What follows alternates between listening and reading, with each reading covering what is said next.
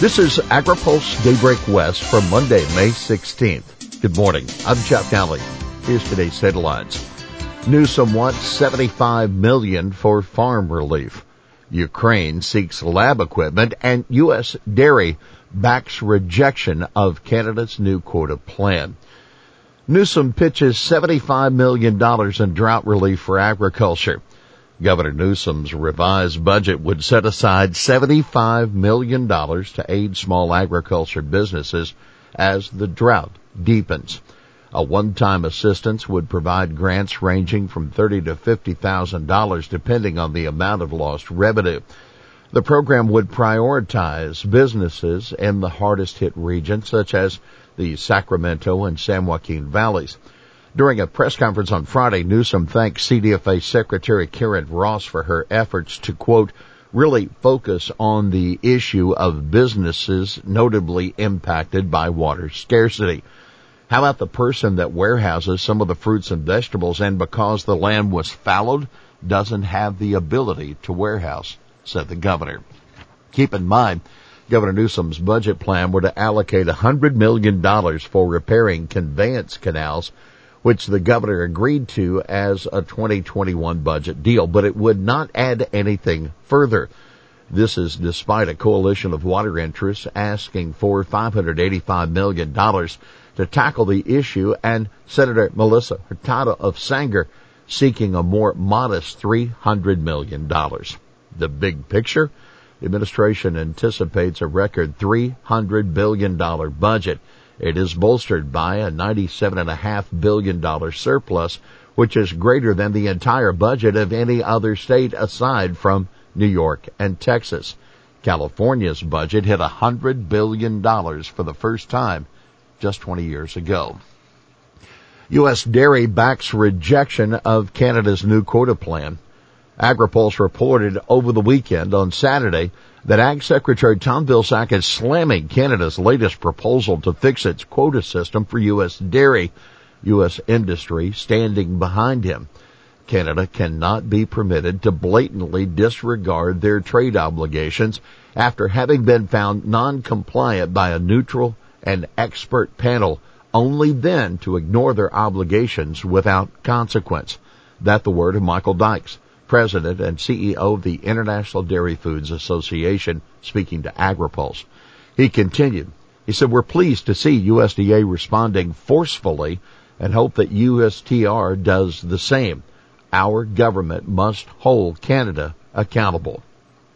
Secretary Vilsack, in an interview Saturday, said he told Canada's Marie-Claude Bibeau twice in recent days that the second and latest proposal, quote, is an unacceptable response under the U.S.-Mexico-Canada agreement. Krista Harden, President and CEO of the U.S. Dairy Export Council, said in a statement, quote, unfortunately, Canada simply refuses to institute real reform, and such actions must have consequences. You can read our full report at agripulse.com. EPA releasing more information on WOTUS regional roundtables. The Environmental Protection Agency has made more details available on the regional roundtables being held virtually to gather input on a future definition of waters of the U.S. under the Clean Water Act. The agency has now posted the full lineups for the roundtables, which began May 9 and will run through June 24th. Trout Unlimited representatives will be featured in 3 of the upcoming events, as will speakers from breweries. 3 of the remaining roundtables are organized by state farm bureaus in Arizona, California, North Carolina, and the Wyoming Farm Bureau will take part in 1 other. Kansas Livestock Association is also an organizer. The American Farm Bureau Federation critical of the first roundtable, saying it lacked, quote, diversity of experience. Ukraine asked U.S. for ag lab and testing equipment. Agriculture Secretary Tom Vilsack says he's going to do what he can to obtain lab and testing equipment for Ukraine to facilitate its agricultural exports. USDA, he said, can likely donate some used equipment, but Vilsack told AgriPulse he also will be asking universities and industry in the U.S. to help out. Ukraine isn't able to export ag commodities through its Black Sea ports, so the country's scrambling to try to ship grain, vegetable oil, and even beef and pork using unconventional routes.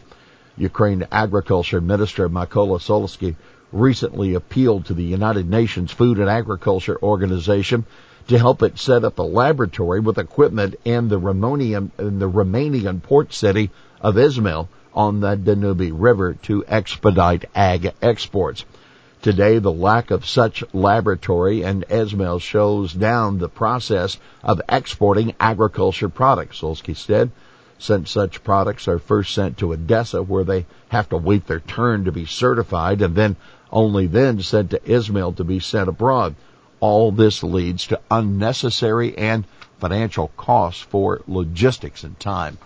Now, by the way, over the weekend, Secretary Vilsack accused Russia of using hunger as a weapon of war in its conflict with Ukraine. He told AgriPulse the Russian military is destroying the infrastructure that would enable Ukrainian agriculture products to be processed into food, and that has been interpreted as their effort to essentially wage war through hunger. G7 ag ministers take aim at global fertilizer woes. Ag ministers for the group of 7 nations this weekend pledged action to counter the rising cost and scarcity of fertilizer, according to Ag Secretary Vilsack, who was at that meeting in Germany. First and foremost, nations around the globe need better information, Vilsack said, and the G7 ministers agreed that the United Nations Food and Agriculture Organization should play a major role. The ministers from the U.S., Canada, France, Germany, Italy, Japan, and the European Union agreed to increase funding and expand the activities of the FAO's Agricultural Market Information System, which monitors wheat, corn, rice, and soybean markets, providing transparency for supply data in countries around the globe, Vilsack told AgriPulse. AMIS needs to do more of what it's already doing, but also monitor worldwide fertilizer prices and supplies, the secretary said. You can read our full report at agripulse.com. Farm groups applaud Taylor for top trade job at USDA.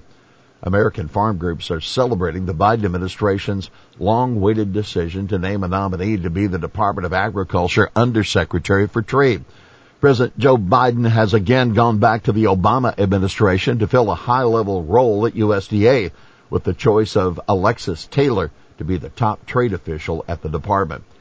Taylor, who was the USDA Deputy Undersecretary for Farm and Foreign Agriculture Service during the Obama administration, will be reporting once again to Ag Secretary Tom Vilsack, who held the same cabinet position under former President Barack Obama.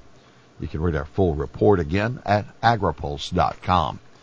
Finally, this Monday, here's today's He Said It. The governor is living in an election year fantasy land. That Senate Republican leader, Scott Wilk of Santa Clarita, responding to Newsom's proposal for $400 rebates to car owners. Well, that's Daybreak West for this Monday, May 16th. For the latest news out of Washington, D.C., visit agripulse.com. For AgriPulse Daybreak West, I'm Jeff Nally.